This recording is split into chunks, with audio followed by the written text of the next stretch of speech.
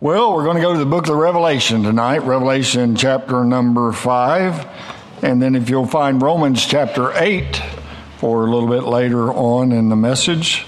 We're going to go over there and read some verses, and then we might turn the pages of the Bible a little bit tonight. I don't do that a lot, but we might do it some tonight, do a little bit of Bible study, looking at some things that help us as we go through this message tonight. This is the last message on the series about the scarlet thread, the atonement of Jesus Christ.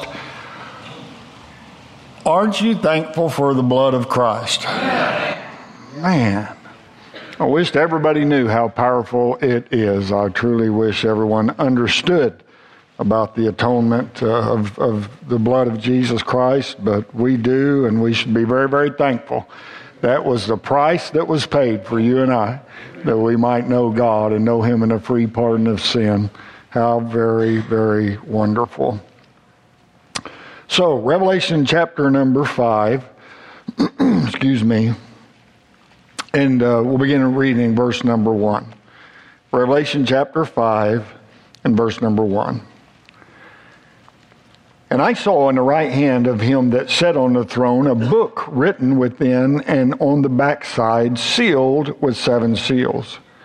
And I saw a strong angel proclaiming with a loud voice, "Who is worthy to open the book and to loose the seals thereof?" And no man in heaven, nor in earth, neither under the earth, was able to open the book, neither to look thereon. And I wept much, because no man was found worthy to open and to read the book, neither to look thereon. And one of the elders saith unto me, "Weep not. Behold, the Lion of the tribe of Judah, the Root of David, hath prevailed to open the book and to loose the 7 seals thereof." And I beheld, and lo, in the midst of the throne and of the 4 beasts, and in the midst of the elders, stood a lamb as it had been slain, having 7 horns and 7 eyes, which are the 7 spirits of God sent forth into all the earth. And he came and took the book out of the right hand of him that sat upon the throne. And when he had taken the book, the 4 beasts and the 24 elders fell down before the Lamb, having every one of them harps and golden vials of odors, which are the prayers of saints. And they sung a new song, saying, "Thou art worthy to take the book and to open the seals thereof.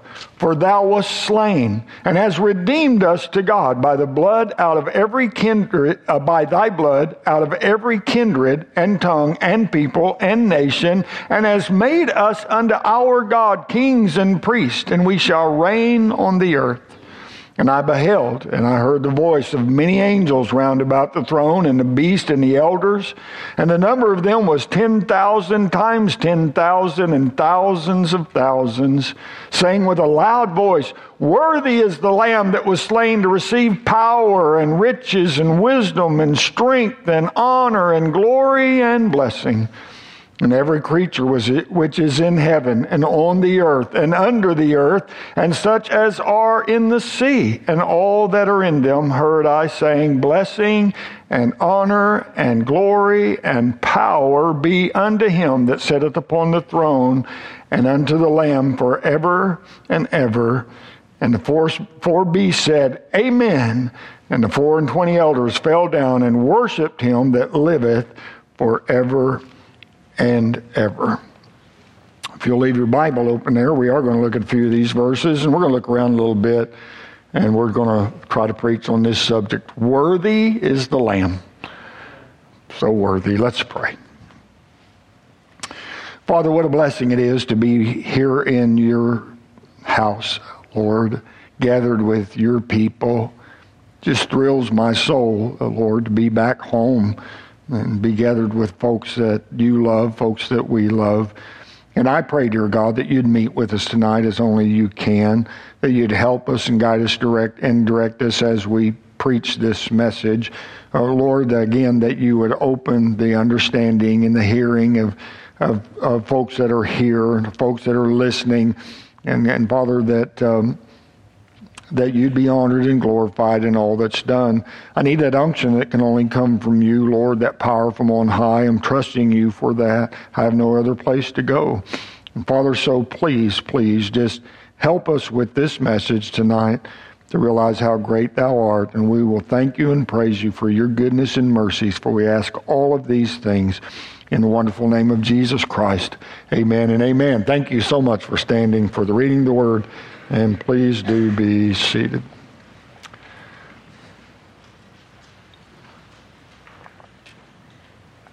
The scarlet thread of atonement ends in the book of the Revelation. Excuse me, there are nearly 30 references to the Lamb of God found in this book.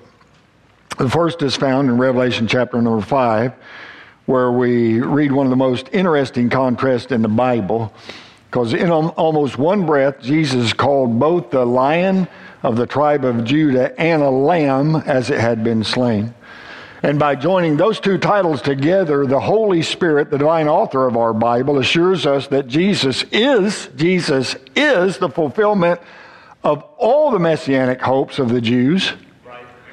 And he is the Savior of the world. Amen. That's our God, absolutely.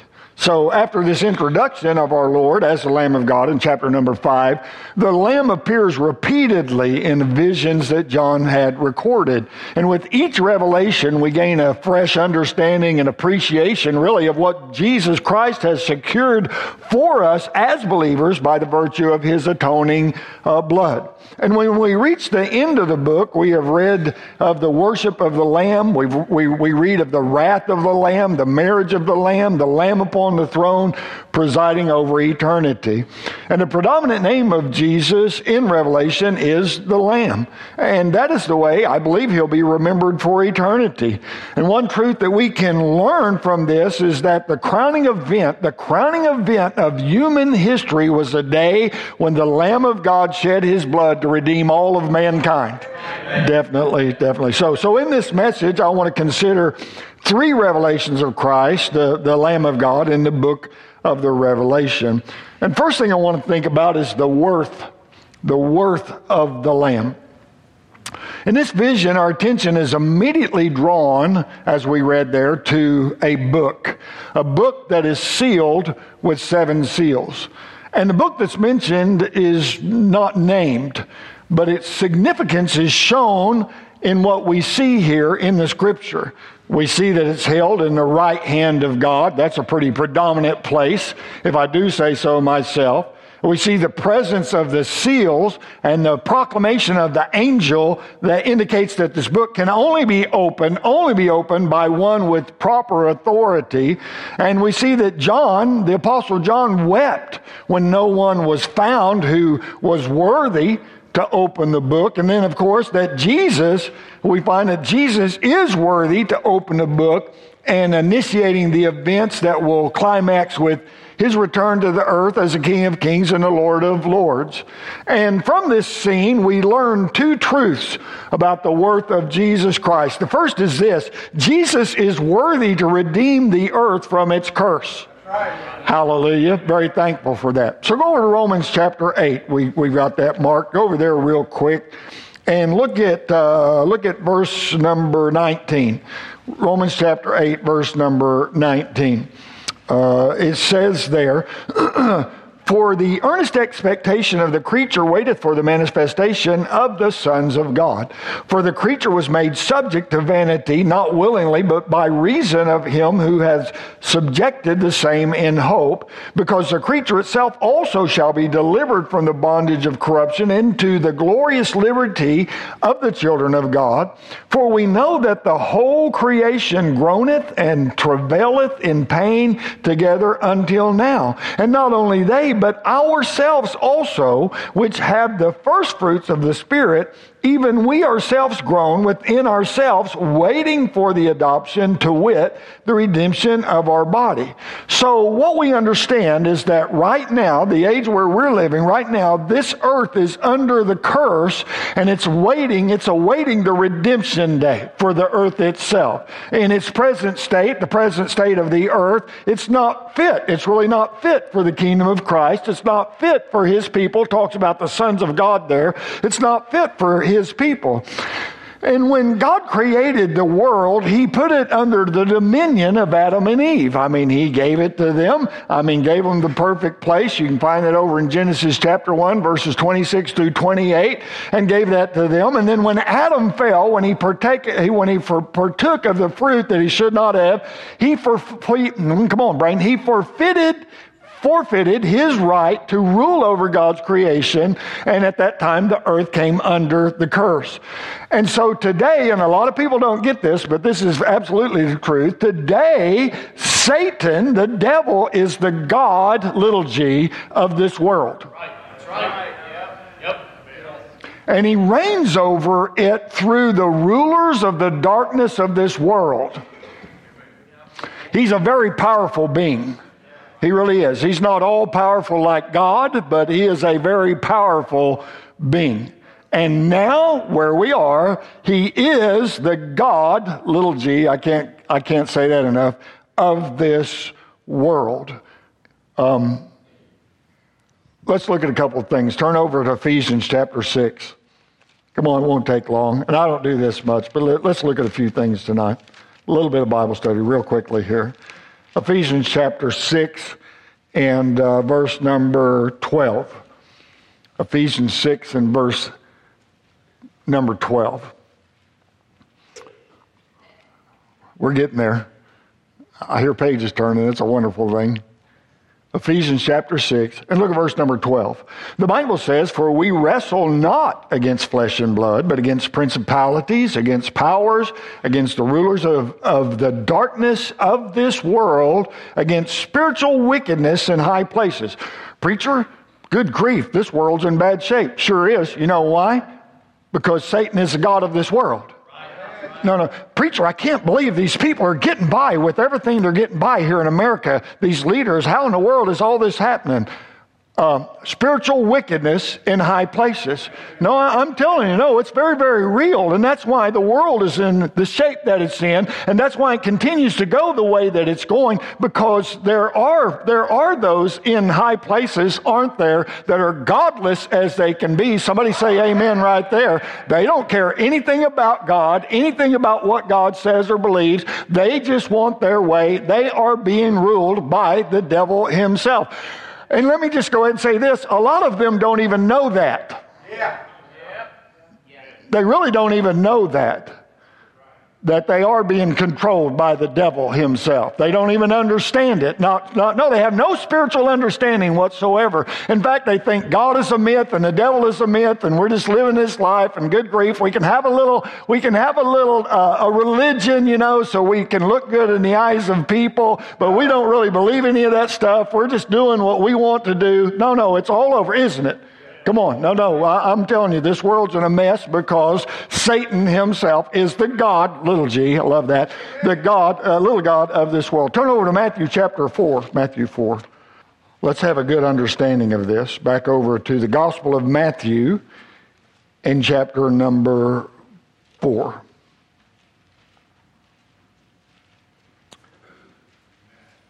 Matthew chapter 4, verse number 8.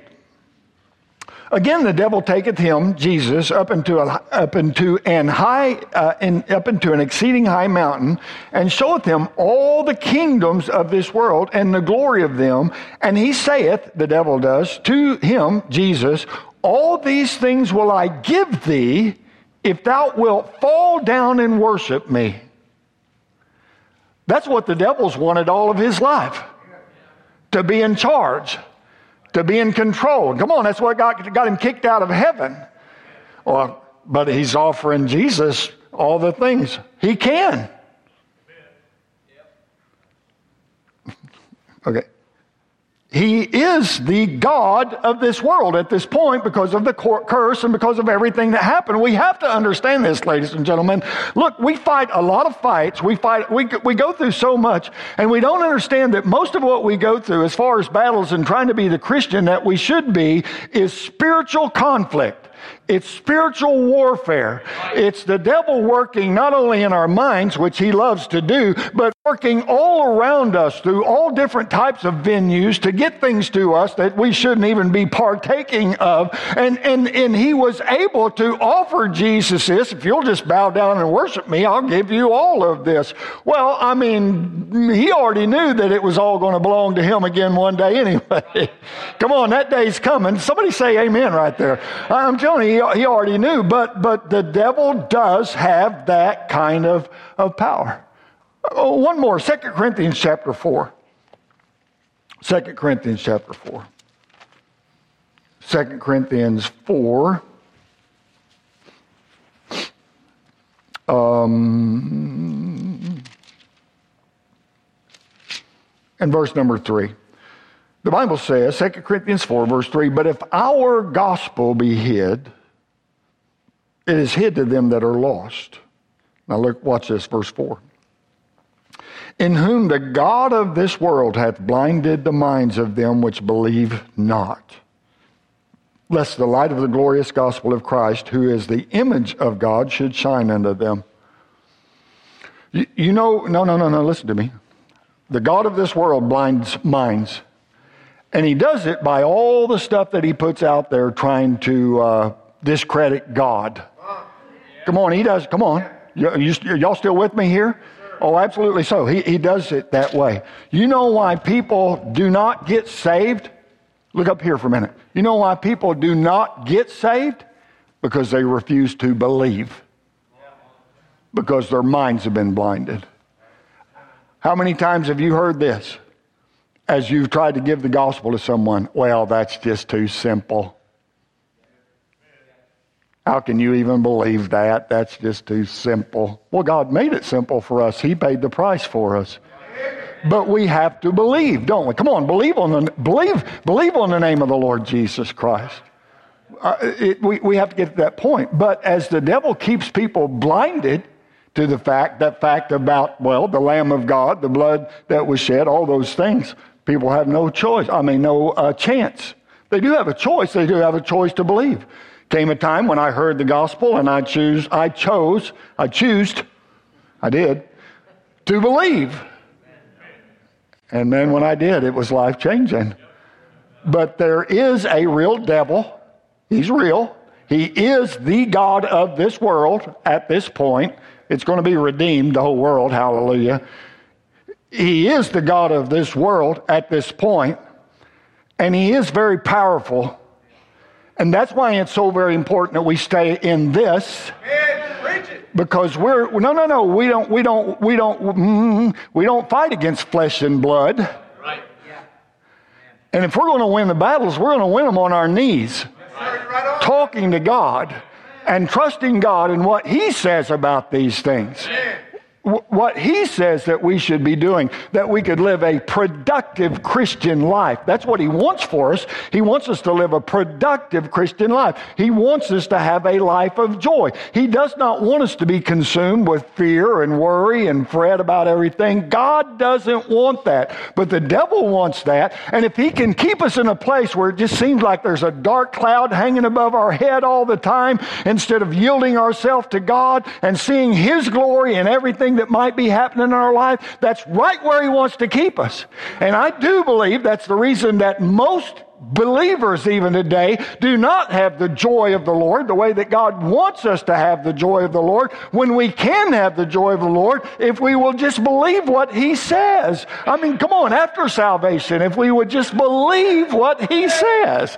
If we would believe this more than we believe the lies of the devil and the lies of this world, we would have much more victory in our life.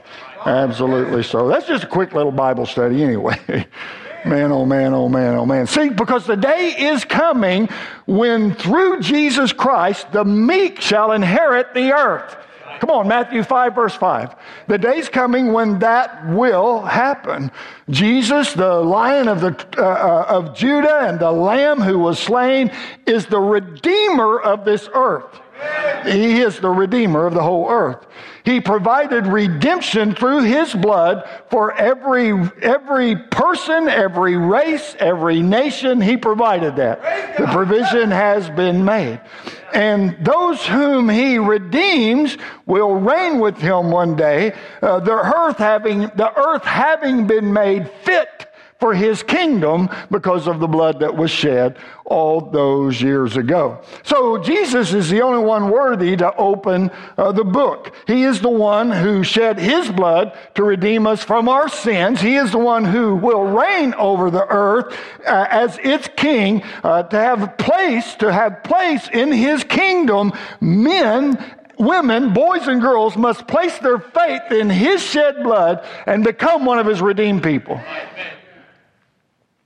But also, Jesus is worthy to be worshiped by the redeemed. Very worthy to be worshiped. Turn back to Revelation 5. We worship Him by exalting Him. By exalting Him. It's somewhat along the lines of even what I said earlier about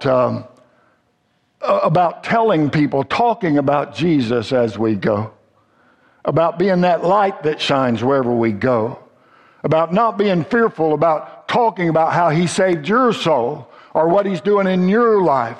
Come on, it's not wrong to talk to coworkers and say, boy, let me tell you what God's doing in my life. They may look at you like you have a third eye, but I'm telling you, every good gift and perfect gift comes from God. It is God that's working in your life when things are happening that way. And it's not wrong to talk like that because we want to exalt Him in everything, every part of our life. When we begin to be fearful that if we begin to talk like that people will think we're just some kind of a nutcase and then we'll lose a friendship, I'm telling you, we're not putting enough faith in our Savior. We're not putting enough faith in our God, who is all powerful and wants all people to know Him.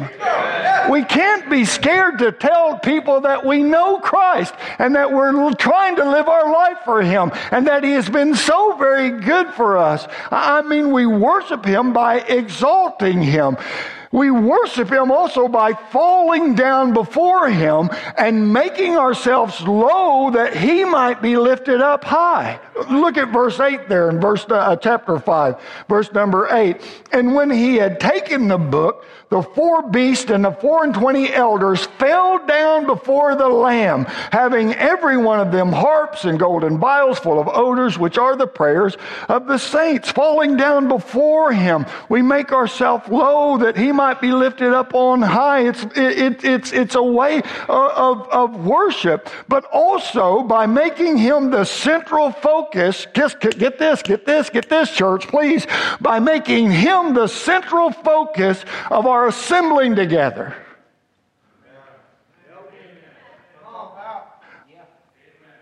Why do you go to church? Well, if I don't go, the preacher starts texting me and stuff, and and wondering where I was and all these different things. Well, that's not a good reason to go to church.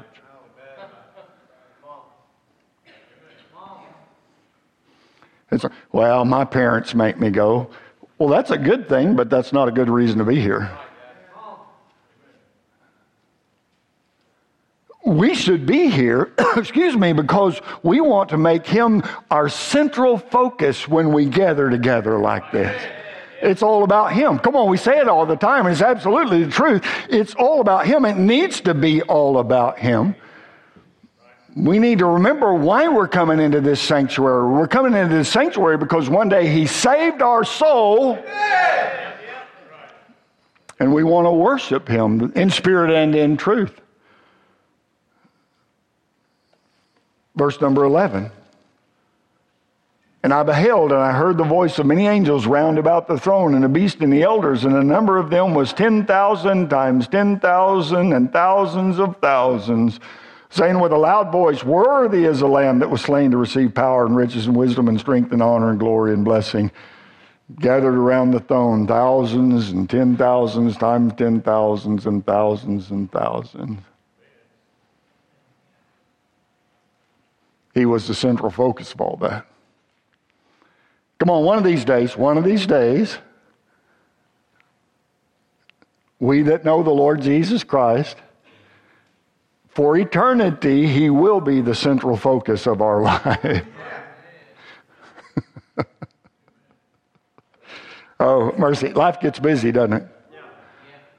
Well, I tell you, I'll be trying to read my Bible and spend time with God, man. All these different things are going on, whatever the case may be. Man, when that time comes, when this mess is all over with and all we have is Him, and we can go and we can spend as much, there won't be any time, we can spend as much time with Him, worshiping Him, there with Him. I mean, it is going to be a wonderful, wonderful, wonderful time. Come on, if that doesn't make you smile inside just a little bit, thinking about that time that we'll be able to be with Him for eternity, I'm telling you, you need to think more upon Him. Yeah.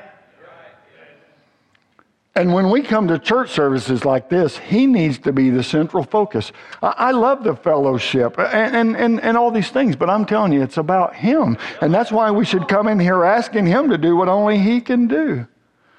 And we come in here and we worship Him to an extent with singing.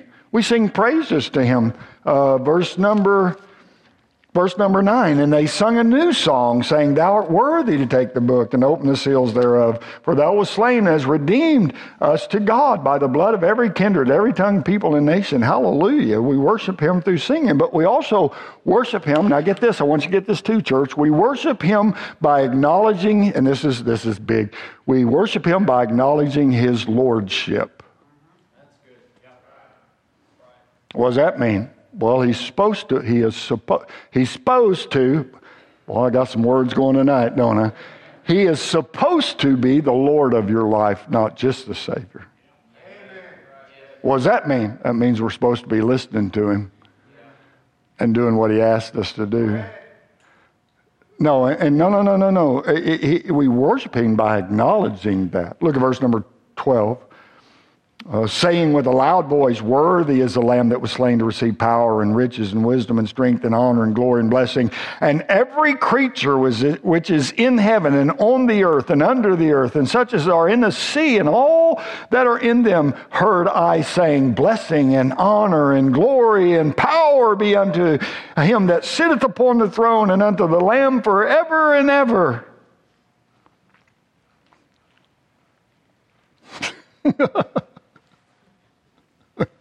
Okay. The Lord has power over everything in this world. If He wants the rocks to cry out, they will cry out. Come on, it says right there that John, in his vision of what's going to happen, even heard those in the sea.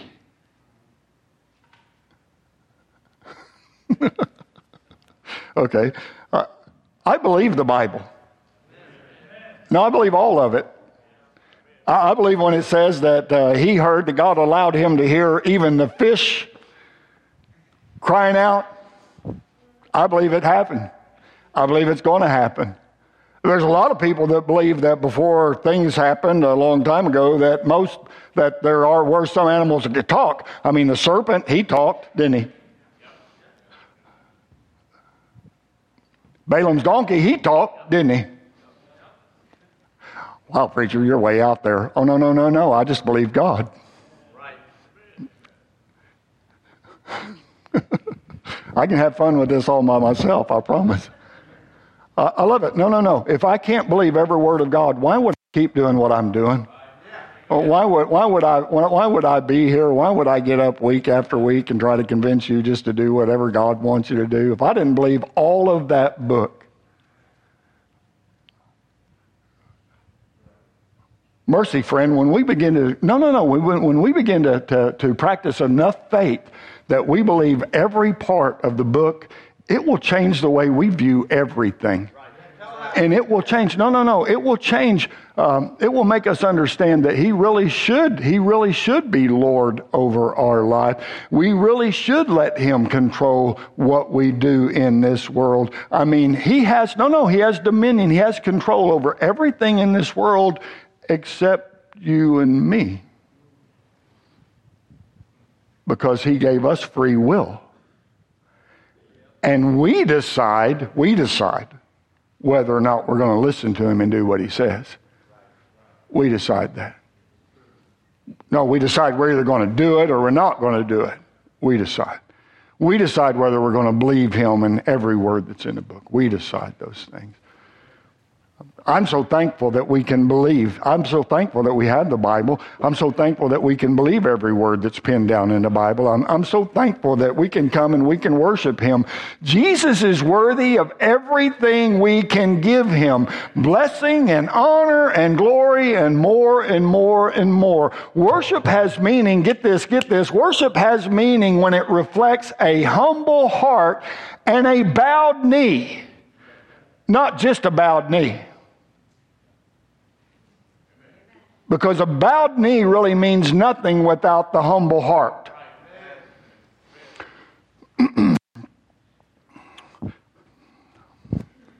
There are some churches out there, and I'm not trying to be critical, but there are some independent Baptist churches out there that have a time of worship. Okay, everybody can take a knee and have a time of worship. I'm not against that. If they want to do that, I have no problem with that. Well, why don't we do that, preacher? Because not everybody that bows the knee has a humble heart. Because I cannot make people worship just by getting them to kneel before God. No. Just kneeling before God is not worship if you don't have a humble heart. If you don't have a repentant spirit and a humble heart and a willingness to really truly worship God. Worship comes from the heart. It doesn't just come from the bended knee. That's why you can make trip after trip after trip to an altar and nothing takes place.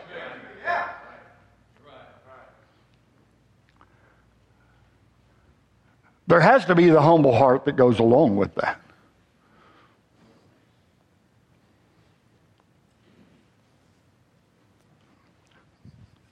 Let's move on. Turn to Revelation chapter 7. And we're going to look at this is great. We're going to look at the washed of the Lamb. The washed. Revelation chapter 7, look down at verse number 9. It says, after this I beheld, and lo, a great multitude, which no man could number, of all nations and kindreds and peoples and tongues, stood before the throne and before the Lamb, clothed with white robes and palms in their hands, and cried with a loud voice, saying, Salvation to our God, which sitteth upon the throne, and unto the Lamb. And all the angels stood round about the throne and about the elders and the four beasts, and fell before the throne on their faces and worshiped God, saying, Amen, blessing and glory and wisdom and thanksgiving and honor and power and might be unto our God forever and ever. Amen.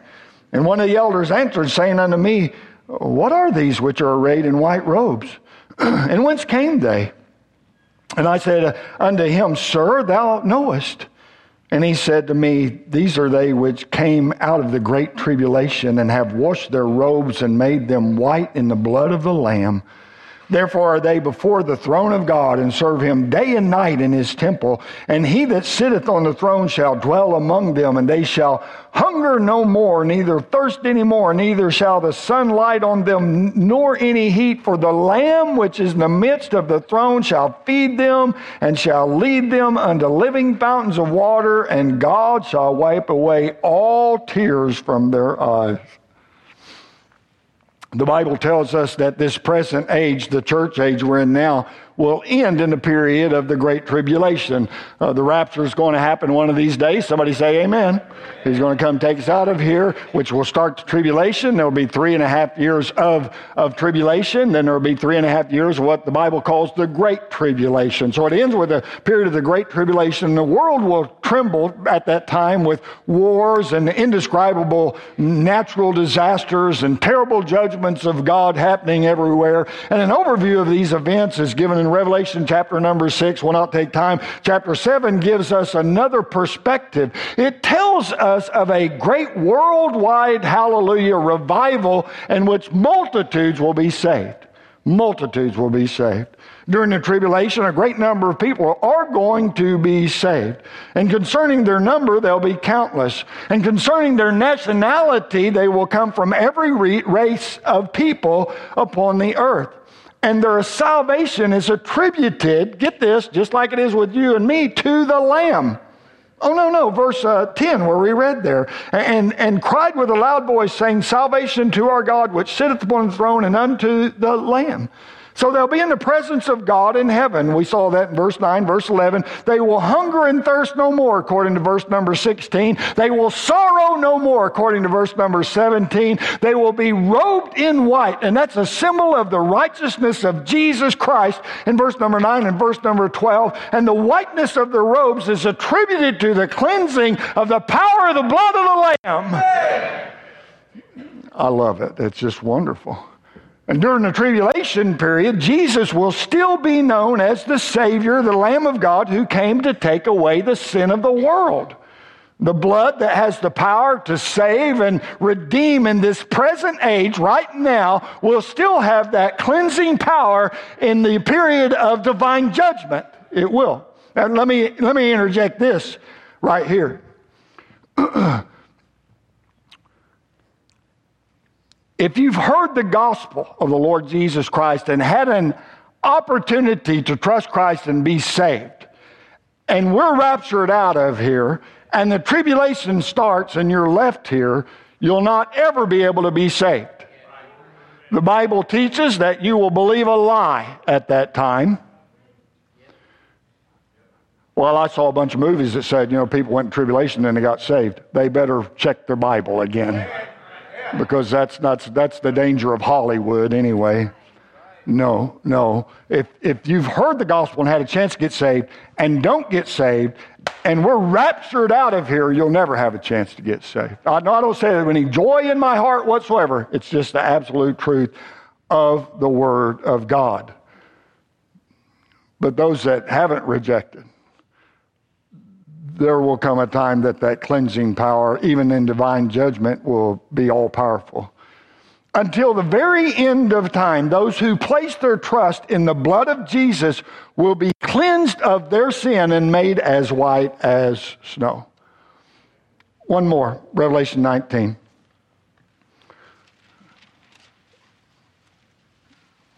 We're doing good. We're doing good. I thought when I came out of my study to come in here, I thought, well, this is going to be a short little message. Okay, so it's not as short as I thought it was going to be, but it's good, isn't it? Amen. Amen. Absolutely so. So let's think about this, Revelation 19. Let's think about the wedding of the Lamb. The wedding of the Lamb. Look at verse number 1 there. And it says, after these things I heard a great voice of much people in heaven saying, Hallelujah, salvation and glory and honor and power unto the Lord our God. For true and righteous are his judgments. For he hath judged the great whore, which did corrupt the earth with her fornication, and hath avenged the blood of his servants at her hand. And again they said, Hallelujah, and her smoke rose up forever and ever. And the 24 elders and the 4 beasts fell down and worshiped God that sat on the throne, saying, Amen, hallelujah. And a voice came out of the throne saying, Praise our God, all ye his servants, and ye that fear him, both small and great. And I heard, as it were, a voice of a great multitude, and as the voice of many waters, and as the voice of mighty thundering, saying, Hallelujah, for the Lord God omnipotent reigneth. Let us be glad and rejoice and give honor to him. For the marriage of the Lamb is come, and his wife hath made herself ready. And to her was granted that she should be arrayed in fine linen, clean and white. For the fine linen is the righteousness of saints. And he saith unto me, Right, blessed are they which are called unto the marriage supper of the Lamb. And he saith unto me, These are the true sayings of God. Revelation 19 describes the triumph of God over the kingdom of Satan. The judgment of God will have reached its climax, and the earth will be prepared for the coming of the true King. And Jesus and his bride. It'll be the final triumph of what was purchased by the blood of Jesus back on Calvary. And as all of heaven rejoices over this great victory, a great cry will be raised, like the sound of a great multitude of people announcing the marriage of the Lamb. Marriage, of course, we know this, but marriage was designed to reflect the relationship between Christ and his church. Oh, no, it was. Ephesians chapter 5 and verse number 32. This is a great mystery, but I speak concerning Christ and the church. The plan of salvation was decided, we know this, the plan of salvation was decided upon before the creation of the world. We know that. And Revelation 13:8 describes Jesus as the Lamb slain before the foundation of the world. So it was already planned. The salvation was already planned. In 1 Peter chapter number 1, verses 19 and 20, states that God ordained that sinners would be redeemed through the precious blood of Christ. So God's salvation plan included the formation of the church. It was part of his plan. And Acts chapter 20 and verse number 28 states that Jesus purchased his church and every church with his blood. That makes church pretty important, doesn't it? Come on, if he purchased it with his blood. Sure. 1 Corinthians chapter 11, verse number 2 teaches us that the church is espoused, the church is promised in marriage to one husband, Jesus Christ. Every local church, such as Riverside Baptist Church, is a mirror image of the completed church that will be assembled together in heaven for the first time at the rapture. What a picture. And at the marriage of the Lamb, the church will be eternally joined to Jesus. To be ever at his side. In a union as sacred and as permanent as human marriage was designed to be that way. Jesus loved the church and gave himself for it. And a church should love its Savior.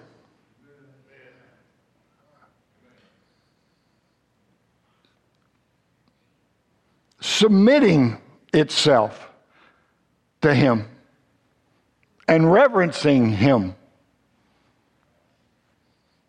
just as a wife is to submit and reverence her husband. Same way.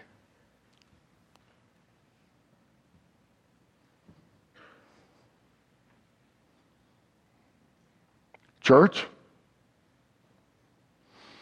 does Jesus view us as a submissive bride?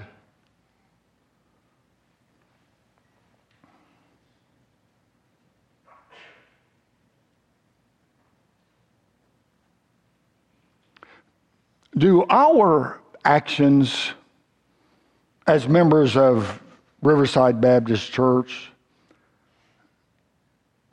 really demonstrate reverence to him?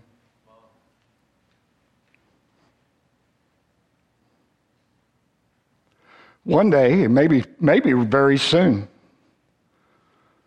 Jesus is going to be coming for his bride. And at this moment, now, right now, don't leave me.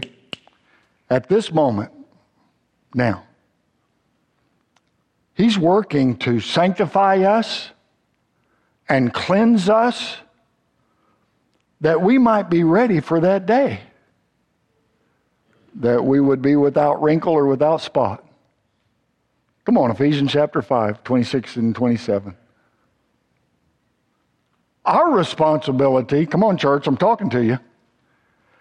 Our responsibility until our wedding day arrives is to be faithful to Him as any bride-to-be should be faithful to her future husband. That's pretty sobering, isn't it? But it's just as much Bible as John 3:16.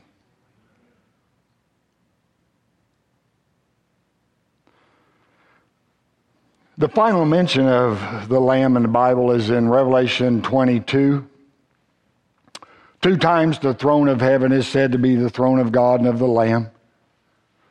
It is if God wants to give us one closing reminder that we will owe, listen, that we will owe our presence in that place of eternal glory to the sacrifice of Jesus and the blood that He shed to redeem us. The only reason that you're going to heaven if you're headed there is because of the blood that was shed 2,000 years ago. The only reason. Every day we should remind ourselves that the most valuable commodity in this whole universe is the blood of Jesus. It has purchased for us what all the riches of this world never could. The redemption of our soul. Hallelujah. Because of Jesus, because of our Redeemer, there's a heaven in our future if you're saved by the grace of God.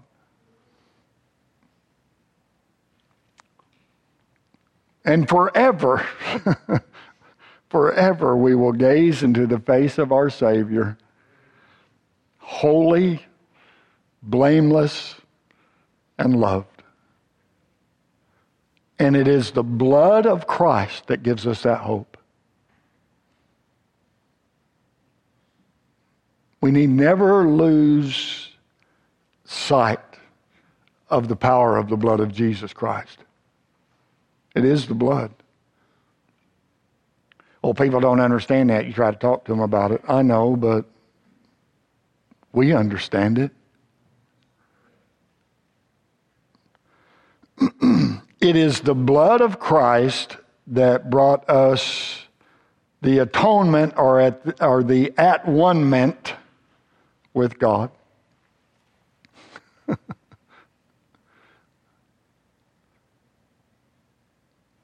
Oh, precious is the flow